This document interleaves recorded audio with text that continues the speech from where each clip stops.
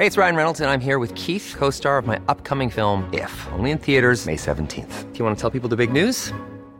All right, I'll do it. Sign up now and you'll get unlimited for $15 a month and 6 months of Paramount Plus Essential Plan on us. MintMobile.com/switch. Upfront payment of $45 equivalent to $15 per month. Unlimited over 40 gigabytes per month. Face lower speeds. Videos at 480p. Active Mint customers by 531.24 get 6 months of Paramount Plus Essential Plan. Auto renews after 6 months. Offer ends May 31st, 2024. Separate Paramount Plus registration required. Terms and conditions apply if rated PG. Hiring for your small business? If you're not looking for professionals on LinkedIn, you're looking in the wrong place. That's like looking for your car keys in a fish tank. LinkedIn helps you hire professionals you can't find anywhere else, even those who aren't actively searching for a new job but might be open to the perfect role. In a given month, over 70% of LinkedIn users don't even visit other leading job sites. So start looking in the right place. With LinkedIn, you can hire professionals like a professional. Post your free job on linkedin.com/people today. Millions of people have lost weight with personalized plans from Noom. Like Evan, who can't stand salads and still lost 50 pounds. Salads generally for most people are the easy button, right? For me, that wasn't an option. I never really was a salad guy. That's just not who I am. But Noom worked for me. Get your personalized plan today at Noom.com. Real Noom user compensated to provide their story. In 4 weeks, the typical Noom user can expect to lose 1 to 2 pounds per week. Individual results may vary.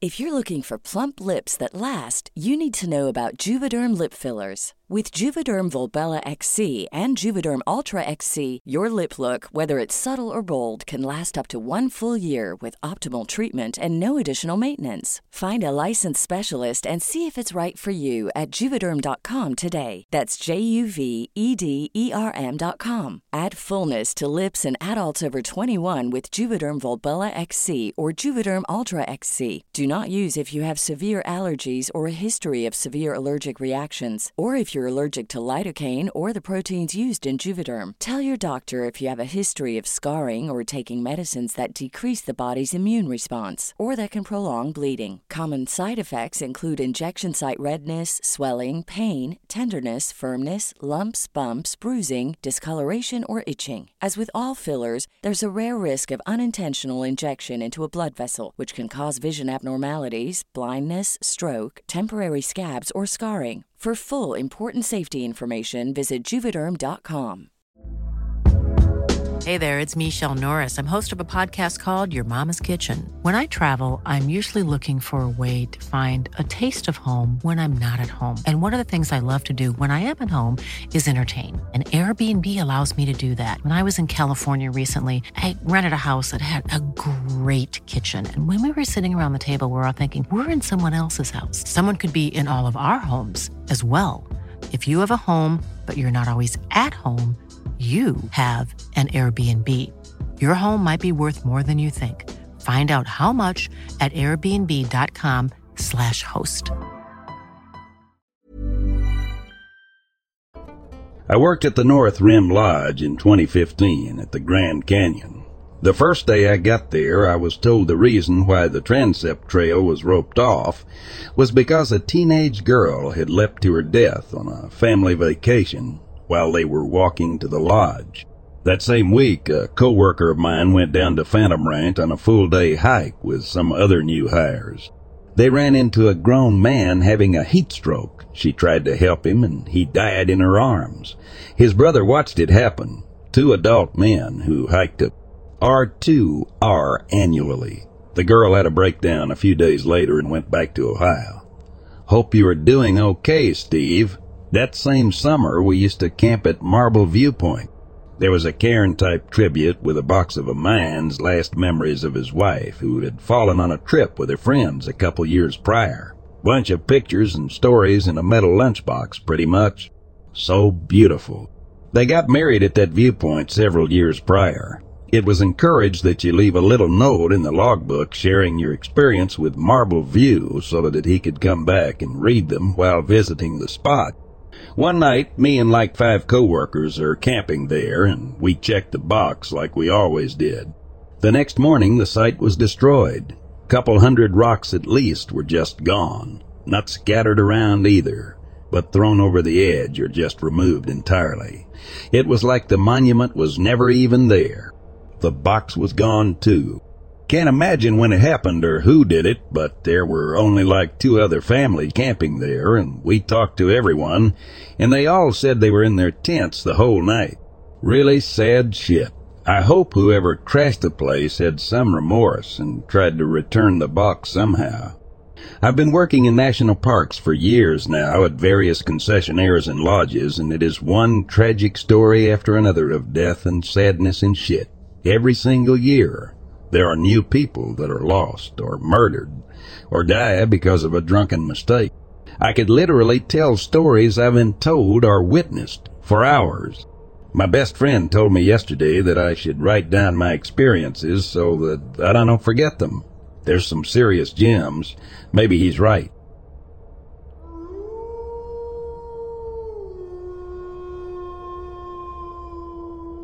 The remote mountain range stood before us, its peaks hidden in an eerie mist. I led a team of United States Marines with Stephen as my second in command, a man known for his occasional indulgence in horror podcasts. We were dispatched to investigate a string of unexplained deaths and unsettling incidents that plagued the local population. Venturing into the heart of the wilderness, an ominous silence enveloped us. Every step felt heavy, as if the very air held secrets waiting to be revealed. Our senses heightened. We treaded cautiously, wary of what lurked beyond the veil of fog. Little did we know that the mist-shrouded peaks harbored an ancient evil. It began with unsettling noises, strange growls and bone-chilling howls echoing through the valleys. As night fell, shadows danced in the darkness, and a sense of dread settled upon us. We soon realized that we were not alone. A creature, a menacing amalgamation of the Dogman and Bigfoot legends, stalked our every move, fueled by vengeance and power. Trapped in a battle against this formidable cryptid, we fought with all our might. The creature's strength and ferocity were unmatched, and it seemed to possess an otherworldly intelligence. Yet we refused to yield. Determined to unravel the mysteries of Devil's Peak and put an end to the curse that had befallen this land, we pressed forward. Days turned into nights as we waged our war against the beast. Each encounter pushed us to our limits, testing our courage and resilience. We hunted for clues, seeking weaknesses to exploit, but the cryptid proved a formidable adversary. The darkness that clung to Devil's Peak seemed to protect its secrets. Finally, in a climactic battle, we managed to gain the upper hand. Through teamwork, strategy, and sheer determination, we subdued the creature, bringing it to its knees. Yet our victory was short-lived. As we contacted our commander to relay our success, Kai operatives arrived unexpectedly. They swiftly confiscated the cryptid's body, leaving us perplexed. Their words sent chills down our spines. They warned us to remain silent, revealing that over 10,000 cryptids lurked in the depths of the United States national parks alone. We were left with more questions than answers. What other horrors hid in the shadows? And why were these cryptids kept a secret? As we disbanded, our minds haunted by the truth we had uncovered, we knew our battle against the unknown had only just begun.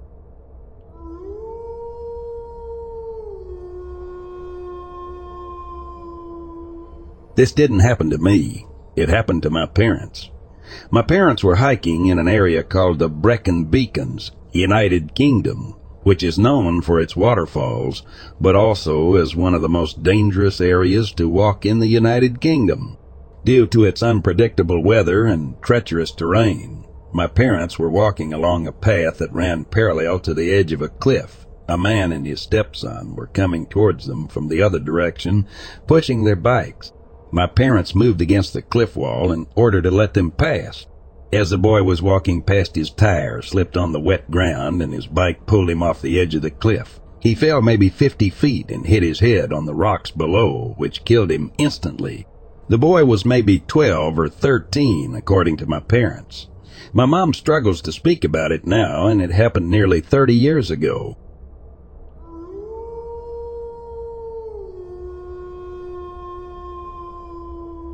Years ago, my buddy and I decided to go on a backpacking trip using historical gear. After months of careful preparation, we dressed up like Vikings and went into the woods. We had a great time, but ended up not being able to camp because the mosquitoes were so bad. Still, fun little adventure.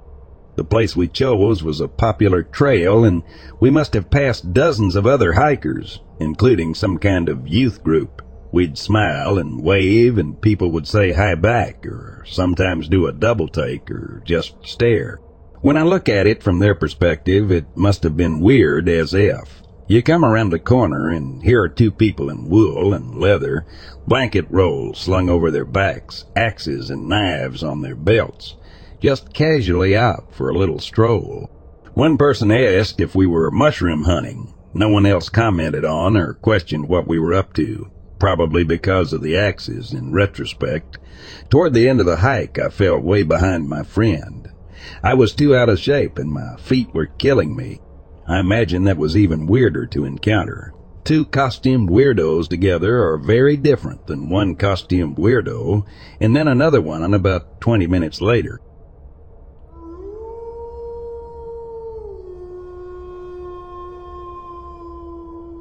My wife, grandmother, and friend's wife are the actual witness.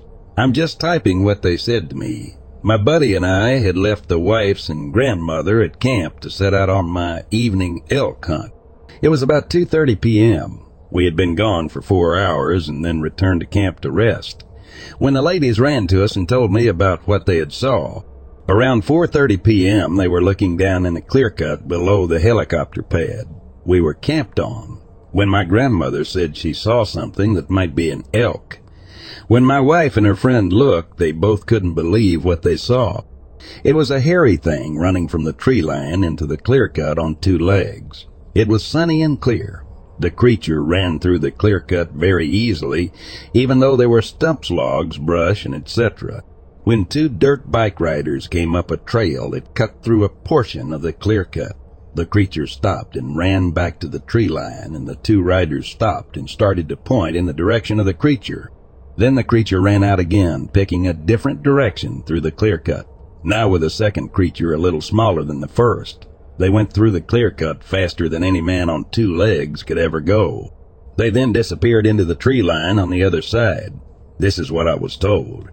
This is not a hoax. The wife's friend is a trained Marine like myself, and was a non-believer until that day, and there is no question in their minds. They said that was a Bigfoot. They had dark, shaggy hair like a bear's. They were on 2 legs. They swung their arms and stood upright and ran upright. I paced the distance to approximately 200 yards from where they stood and looked for tracks. None were found. The ground was dry and hard to much low-foot brush. You can contact us. This is for real. My wife said she would talk about it.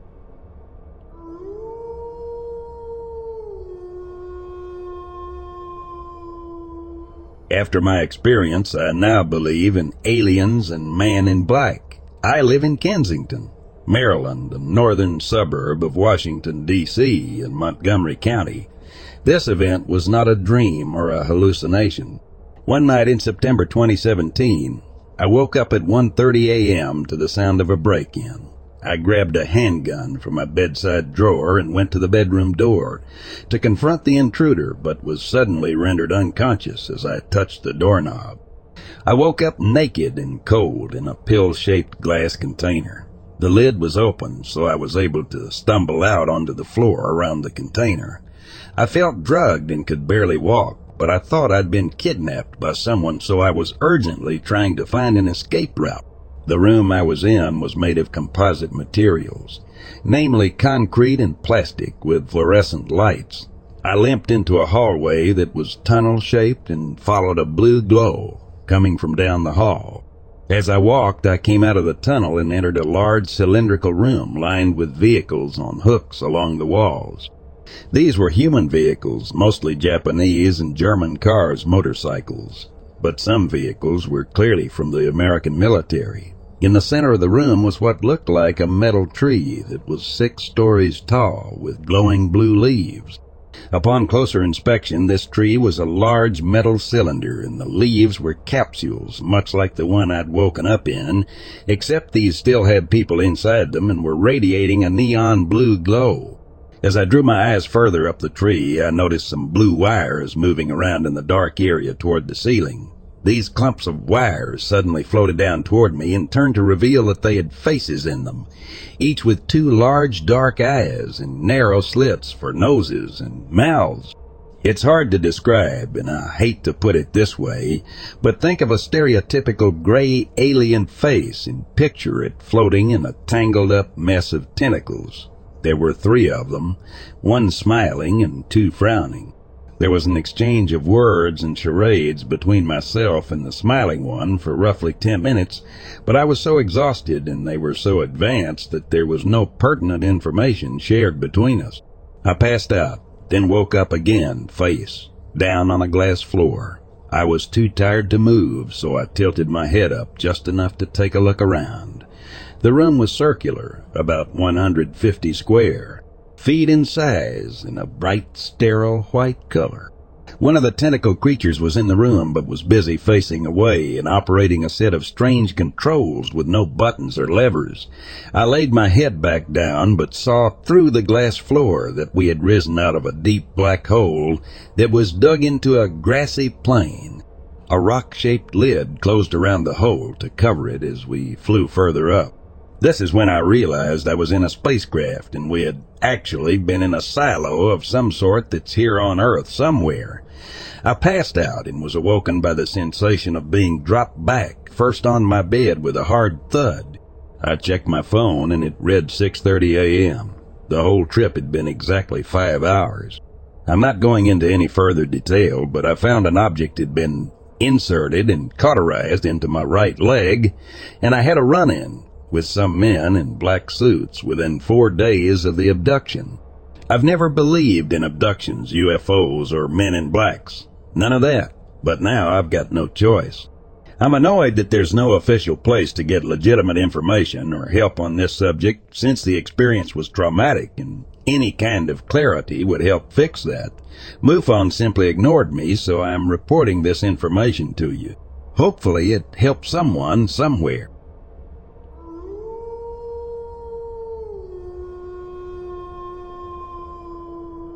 It was September 1997. 8 people and myself were camping in the Tillamook County forest. Well, anyway, I got up about 6 a.m., got out my .22 and started out on a hike.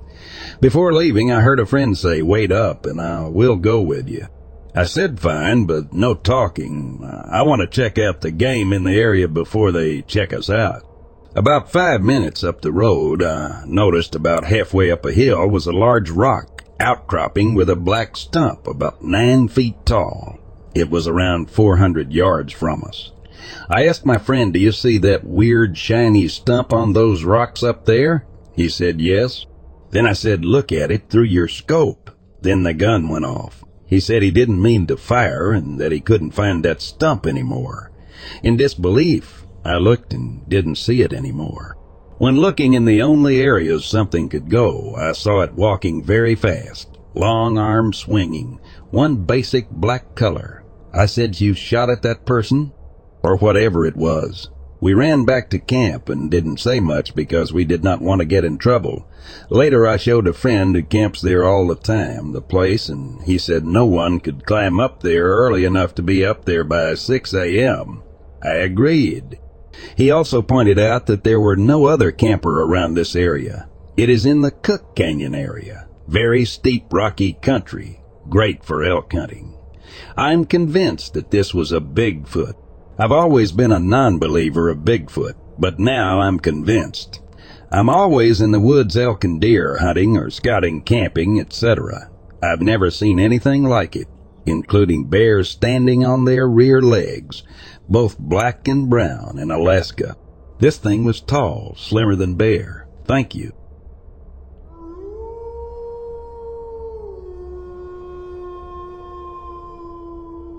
I was stationed on a Navy submarine base from 1987-89.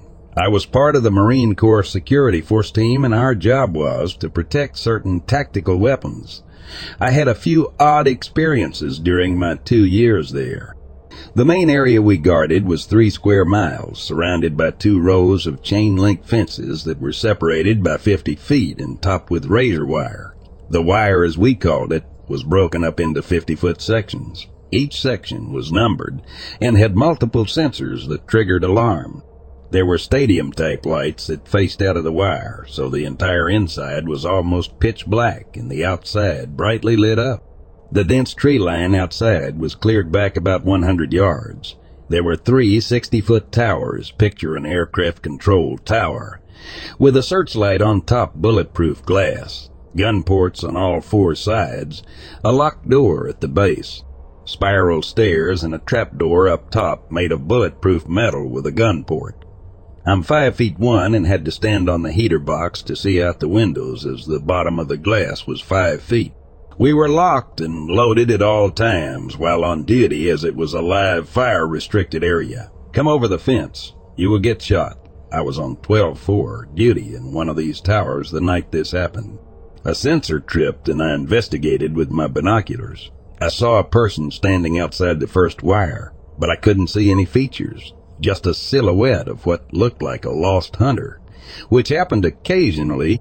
I figured he looked like this due to him being close to the wire and the lights shining past him. I radioed to control that there was someone outside the wire and a mobile was dispatched. Mobiles are a truck with 2 Marines, Alpha, driver, Bravo, passenger. I jumped back up on the heater and watched the mobile approach and deploy the Bravo in the shadows, and the Alpha drove closer and turned on its light. We drove without headlights so as not to give away our position. When he turned the lights on, the guy wasn't there. I had been paying attention to the mobile and the deployment, not what I should have been doing. The Alpha and Bravo searched the area with a spotlight and radioed command clear. The mobile then drove to my tower. As soon as it stopped, the alarm triggered again in the same spot. I could see the Alpha look over and could tell that he saw the guy. The mobile raced back to the wire, and I kept my bino on the guy this time. Right when the Alpha turned on his lights, the guy disappeared. I was in disbelief. The mobile came back to my tower, and instead of broadcasting on the radio, we spoke through a tower gun port, me yelling down and then moving my ear to hear. We were discussing what we each saw when the alarm triggered again. The Alpha yelled up that he saw him and took off. I jumped back up on the heater, and I was locked on the guy. This time when he hit the lights, the guy stayed for a fraction of a second. Then he wasn't there. What I saw in that brief moment was what looked like a dark shadow of a person. No face, texture, or anything discernible, just flat black. The mobile came back to my tower and we did the gun port thing, going over what we each saw. The rest of that shift was one of the tensest times I ever had. I was constantly watching that area and hoping to not see anything. When we got off duty, the mobile and I were pulled into the corporal's room and asked what was going on. We were all hesitant to say anything, but the corporal let us know that he'd seen his fair share of odd stuff at this duty station. We told him what had happened, and he said he'd cover it in the report. Everything was logged. As we were finishing up, the corporal pulled me aside and said, I just realized. The lights hit the bottom of the outside fence, so it couldn't be. He was dark because of being backlit. We both got the shivers, and nothing was ever brought up officially about it again. There were plenty of guys that had things happen to them, several that I was witness to.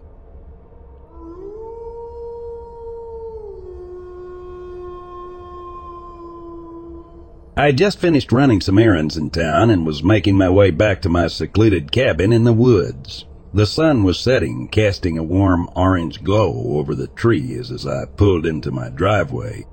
Little did I know that my life was about to take a terrifying turn. As I unlocked my front door, I was immediately struck by the sensation that something was off. The air inside my cabin felt heavy, as if it were charged with electricity.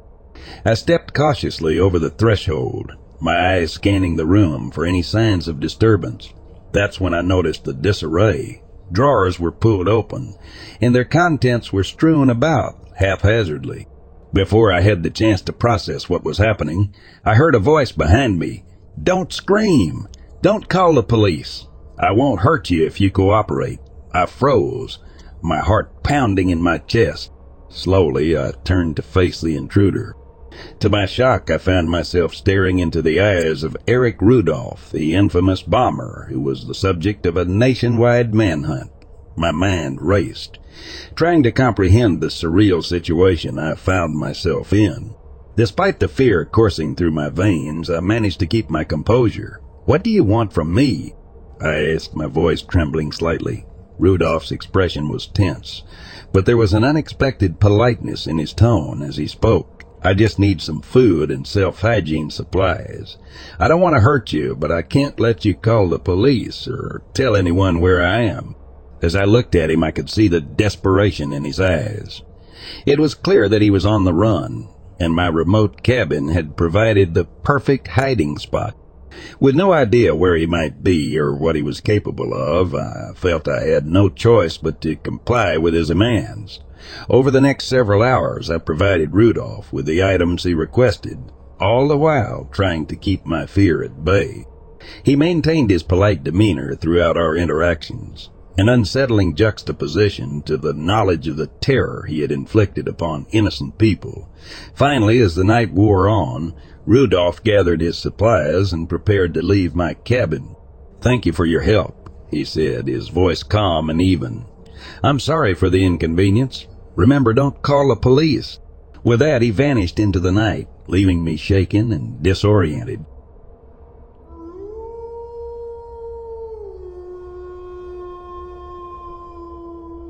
I live near Muskegon, Michigan, close to the Lake Michigan shoreline. Over the past 2 years, several neighbors and ourselves have witnessed many weird lights above the lake. During the last week of April, there were several strings of red and white lights moving north above the lake. I noticed the lights twice on different nights. The man across the street contacted a UFO group. I don't know the name of the group. He told my son that he had also seen unusual people in his backyard from his bedroom window late one night. When he went out to confront them, they were gone. This happened just 2 days after he filed a UFO report online. On 2 consecutive nights, my son and I saw spotlights shining from the shore of the lake. There was a field, a narrow road, and a berm between our house and the lake. It looked like the spotlights may have been mounted on vehicles. On both nights, this occurred around 11 p.m. and lasted for only a few minutes. A few days later, May 4th, about 2 p.m., I was out in the backyard working in my garden. A man dressed in black military garb had entered through my back gate and walked towards me. I stopped what I was doing and waited for him to say something. He wore glasses that were tinted yellow, which stood out because everything else on him was black.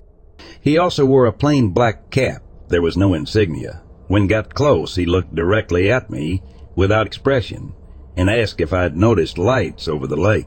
I explained what we had seen and any other information I thought would help.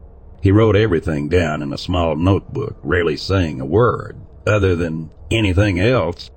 When I finished, he asked if I had reported the sightings. I told him the man across the street said he contacted a UFO group. Then asked, "But did you contact anyone?" I said no. Then I asked him what group he was with. He just looked at me and said, "Thank you for cooperating." That was very weird because I felt that there was something not right about this man. I guess it was intuition, but I was creeped out. On Saturday, May 9th, around 10:30 p.m., there were more lights coming from the lake shoreline. This time I decided to walk over and see what was going on. My son, who was 17, came with me. He was just as curious as me. We walked through the yard across the field, then over the berm to the shoreline. There were 5 black Land Rover, like vehicles, about 100 yards south along the shoreline. There were also a dozen or more men in black garb moving about. As soon as one of these men noticed us, he shouted, "There!" and came running towards us. He had a 3 feet long light-colored baton with a yellow light on the end. 2 other men came running towards us as well. The man with the baton yelled, "You must leave at once. This is a national security operation." My son asked who they were, but never received an answer to that question. One of the other men, who I believe was a superior, said, "You must leave the area immediately. Go back to your home. A representative will contact you in a day or 2. We agreed and promptly left and went home. I have not been contacted by anyone since that night. My son and I went back to the shoreline and looked around, hoping that we could find something that could help us understand what had happened. There was nothing. I believe that they may have discovered something of importance just by the way they reacted to us.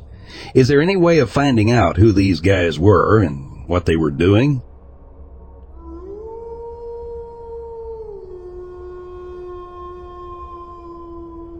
During my time as captain of the Standard Oil Company's steamer Dakota, I had an incredible experience that I will never forget.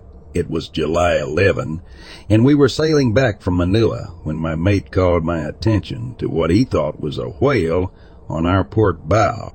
As we approached within about 100 feet of the creature, it became clear that this was no ordinary whale. In fact, it hardly resembled a whale at all upon closer inspection.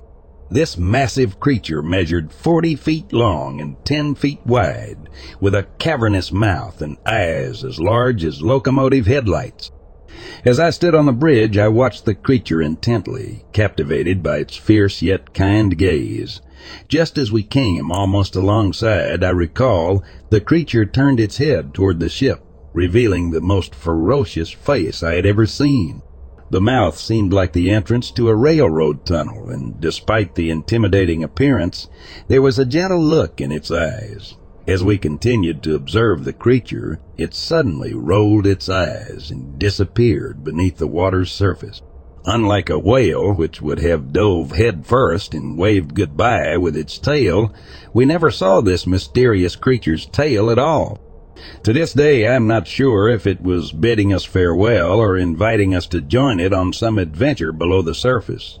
Having spent many years at sea, I had never encountered a creature quite like this one.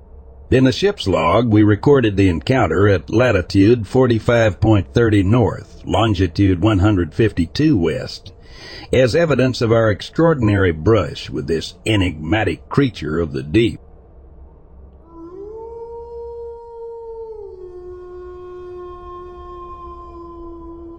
I'm not sure if I'm hyper-aware or paranoid, but I've had several weird things happen recently and hearing many others with similar stories too.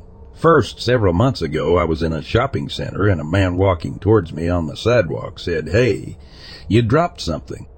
I looked him in the eye and kept walking. I knew I hadn't dropped anything.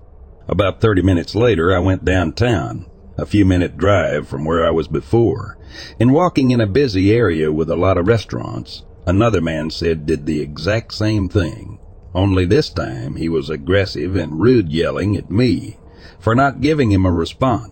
The second weird encounter was while walking my dog on a grass area behind my apartment. The city owns the land, however, I've never seen people walk around there.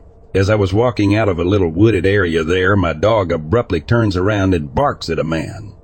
He acted very surprised when I turned around, and my initial thought was that he was following me. He asked me if I'd seen a cat, and then laughed. I'm giving him the benefit of the doubt that he was nervous, but I felt weird for days after. Who laughs when they are missing their pet, though, and the last encounter was in my office space I rent. I have neighbors in the building, and specifically a new one interacted with me. He came to my door and knocked and started to tell me about himself. He told me he doesn't have friends in the office building. Neither do I, because I'm only there for work. Our conversation was pleasant, but then he said I asked, name I can't remember, which car you drive. I never get to see you here, and wondered he asked for my contact for my business, and I was reluctant between giving my email or phone number. He acted so frustrated and said just give me one or give me a card. Honestly, I was nervous and just blurted it out in hopes I'd never interact with him again. When I didn't respond to a message from him a few days later, he came back to my office while I was with a client. He slipped notes through the door, and I decided to tell him politely I was too busy and not accepting new clients. The friends I've talked to say to me to trust my gut and keep my distance. I don't leave my office without walking with someone or calling someone now. I'm just tired of being on edge.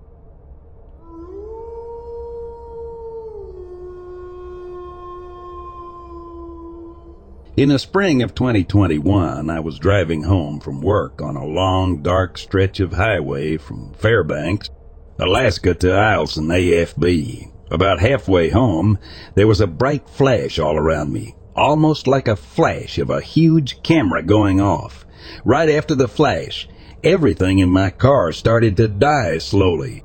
The lights went out, the radio stopped working, and eventually the car died completely.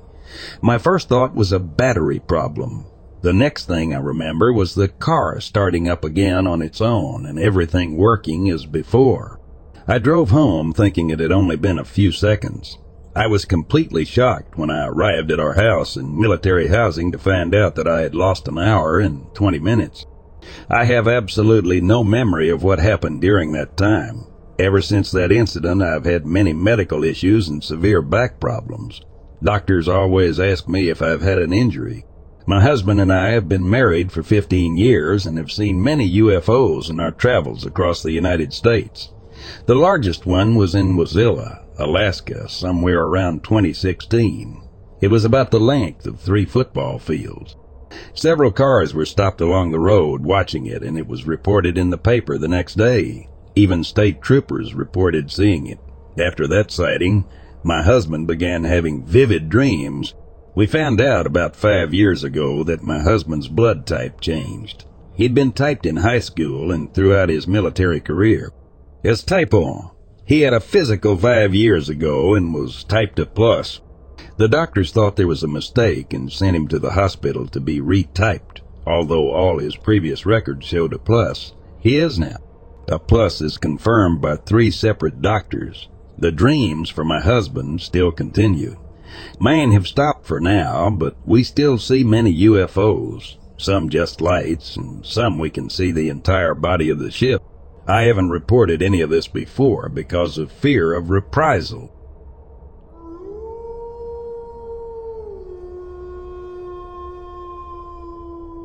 In late February, amidst the enchanting landscape that straddles the border of Westmoreland and Indiana counties, my senses were ignited by a sighting that would forever alter my perception of the supernatural. It was an early morning around 7:15 a.m. when the world was still cloaked in a tranquil embrace. Little did I know that I was about to become a witness to an otherworldly encounter. I found myself in a remote rural area near the Chestnut Ridge, surrounded by a serene stillness. As I cast my gaze toward a weathered building, a peculiar sight caught my attention. Behind the structure stood a diminutive figure, approximately 4 feet tall, draped in a shroud of gray hair. It resembled a small Bigfoot, but there was something subtly different about its appearance. Mesmerized by this enigmatic creature, I began to notice a curious phenomenon unfolding around me. Echoing through the air, emanating from the depths of the nearby woods, came a series of haunting whoop-whoop sounds. Each resonant call sent shivers down my spine, as if beckoning the smaller creature to answer its cryptic summons. Without hesitation, the diminutive being sprang into motion, its agile form darting toward the origin of the haunting calls. I stood there rooted to the spot as the mysteries of the unseen world unfolded before my eyes. The boundaries of reality seemed to blur, leaving me suspended between awe and trepidation. 2 days later, on that very same property, a new chapter in this unfolding tale of the extraordinary was written. A putrid stench, reminiscent of rotting meat or decaying eggs, permeated the air, weaving an atmosphere of unease. The odor lingered for what felt like an eternity, tainting the very essence of the surroundings, before gradually dissipating into the ethereal abyss. As if responding to this unholy scent, the resident's faithful canine companion fell ill. Overcome by a mysterious malaise, the once vibrant and eager companion now cowered in fear, refusing to venture beyond the threshold of the familiar. It was as though the tendrils of an unseen force had ensnared the very spirit of the faithful creature. This remarkable series of events became a chapter in the storied history of this enigmatic locale. The whispers of previous encounters between beings akin to Bigfoot echoed through the annals of time, intertwining with a tapestry of legends and folklore that had woven its way into the fabric of this land. As I reflect on my encounter, I'm left with more questions than answers.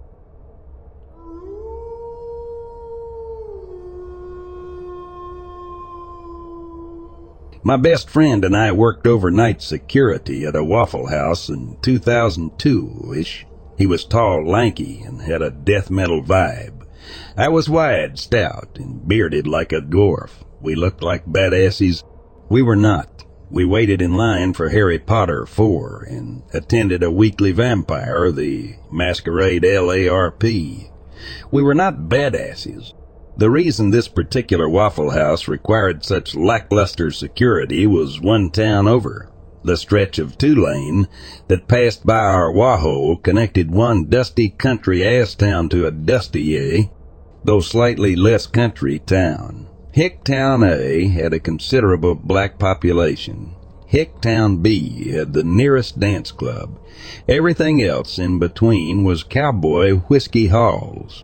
Every weekend night at 2 a.m., everyone who had made the pilgrimage to Hicktown B for healthy doses of alcohol and ass passed by the Wahoo, and we filled the capacity until 4 a.m. For the most part, the presence of security was an overreaction from a Hicktown Wahoo owner. We were busy, but there was rarely any kind of trouble. Sometimes words would be exchanged over the counter. We'd stand up. The rowdy customer would say, "Man of this place," and leave. By the time they got to our counter, everyone was pretty partied out and just wanted something scattered, smothered, covered, chunked, and diced before they passed out. One night, things got scary. My buddy Ray and I were sitting by the jukebox on our 6th Whitesnake song because it was the only thing on the machine that didn't twang. Around 1, a young interracial couple came in. Cute kids, late teens, nice customers. About 10 minutes after the kids came in, a pack of white supremacists walks in. This was before 2016. This was when white supremacists still stayed in their holes and hadn't yet aligned with a political party. They were rare. You only saw them in prison shows and Ed Norton movies, but here they were, 6 of them, cliché tattoos and all. They sat at the bar, backs to the door. Their shirts were adorned with slogans that made a civilization cry. Ray and I looked to the manager for some kind of silent message. We were a little worried. We weren't worried because they were there. We weren't worried because there was an interracial couple sitting 20 feet from Nazis. What worried us was that it was 1:30. In 30 minutes, our establishment would be hosting, on average, 40 young, drunk black men and women who live every day under the weight of the continuous oppression and sour demeanor of Southern hospitality. Those men and women will open our doors and, through a haze of smoke and Hennessy, see white power shouted at them 6 different horrible ways from the backs at the bar. It was going to get ugly. There was going to be blood, but based on the way we expected the 40 Vs, 6 fight to go, we weren't sure we were going to get involved at all. The boss came and sat with us for a moment. We had a little meeting, kind of a fight coordination. I'd get Faytass on the ground. Ray would pop Dad across the nose. The kitchen was there for backup, and they were ready to dive in. We waited. The kitchen double-timed their orders in hopes of getting them out quick. The kids got their food. They ate calmly, casting the occasional nervous glance. The filth got their food.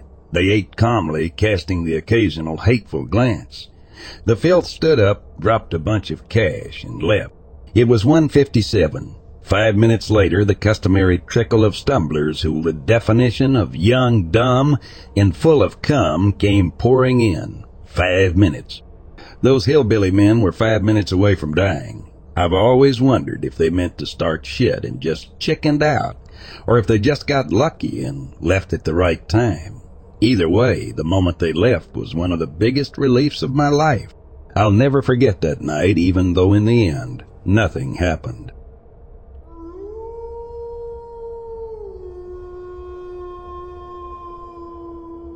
I and my wife live in a mid-sized city in a fairly populated area in Pittsburgh, Pennsylvania, just off a very busy main road.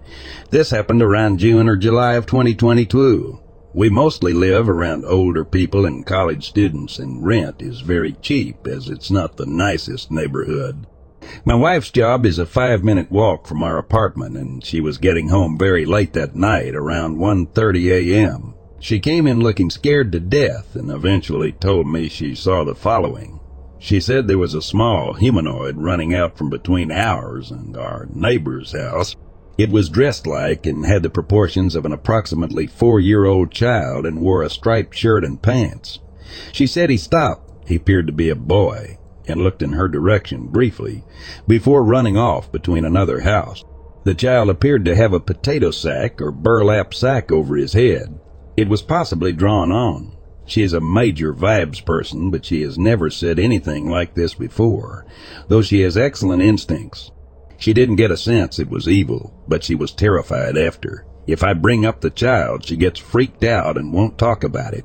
No small children live on our street, and there are regular gunshots, screaming, angry homeless guys that we are very accustomed to after 3 years of living here.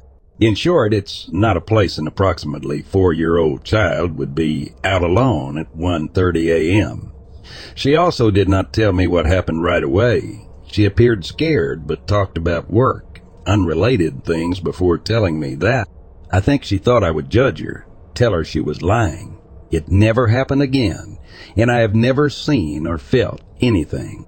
If anyone has any theories, I'd love to know. It freaks me out to think about it, especially because that house he ran from is owned by a bachelor and has an enclosed, gated backyard. So I spoke to her again about it. She said that it was strange because the door to our next-door neighbor's backyard was closed, and it seemed to go through the door. She said it ran in an unusually playful manner and seemed scared only when it stopped to look at her. It actually ran to the opposite side of the same house, which I got wrong the first time. From her report, it did not run like a child, but had a quick, playful movement, sort of like a rabbit.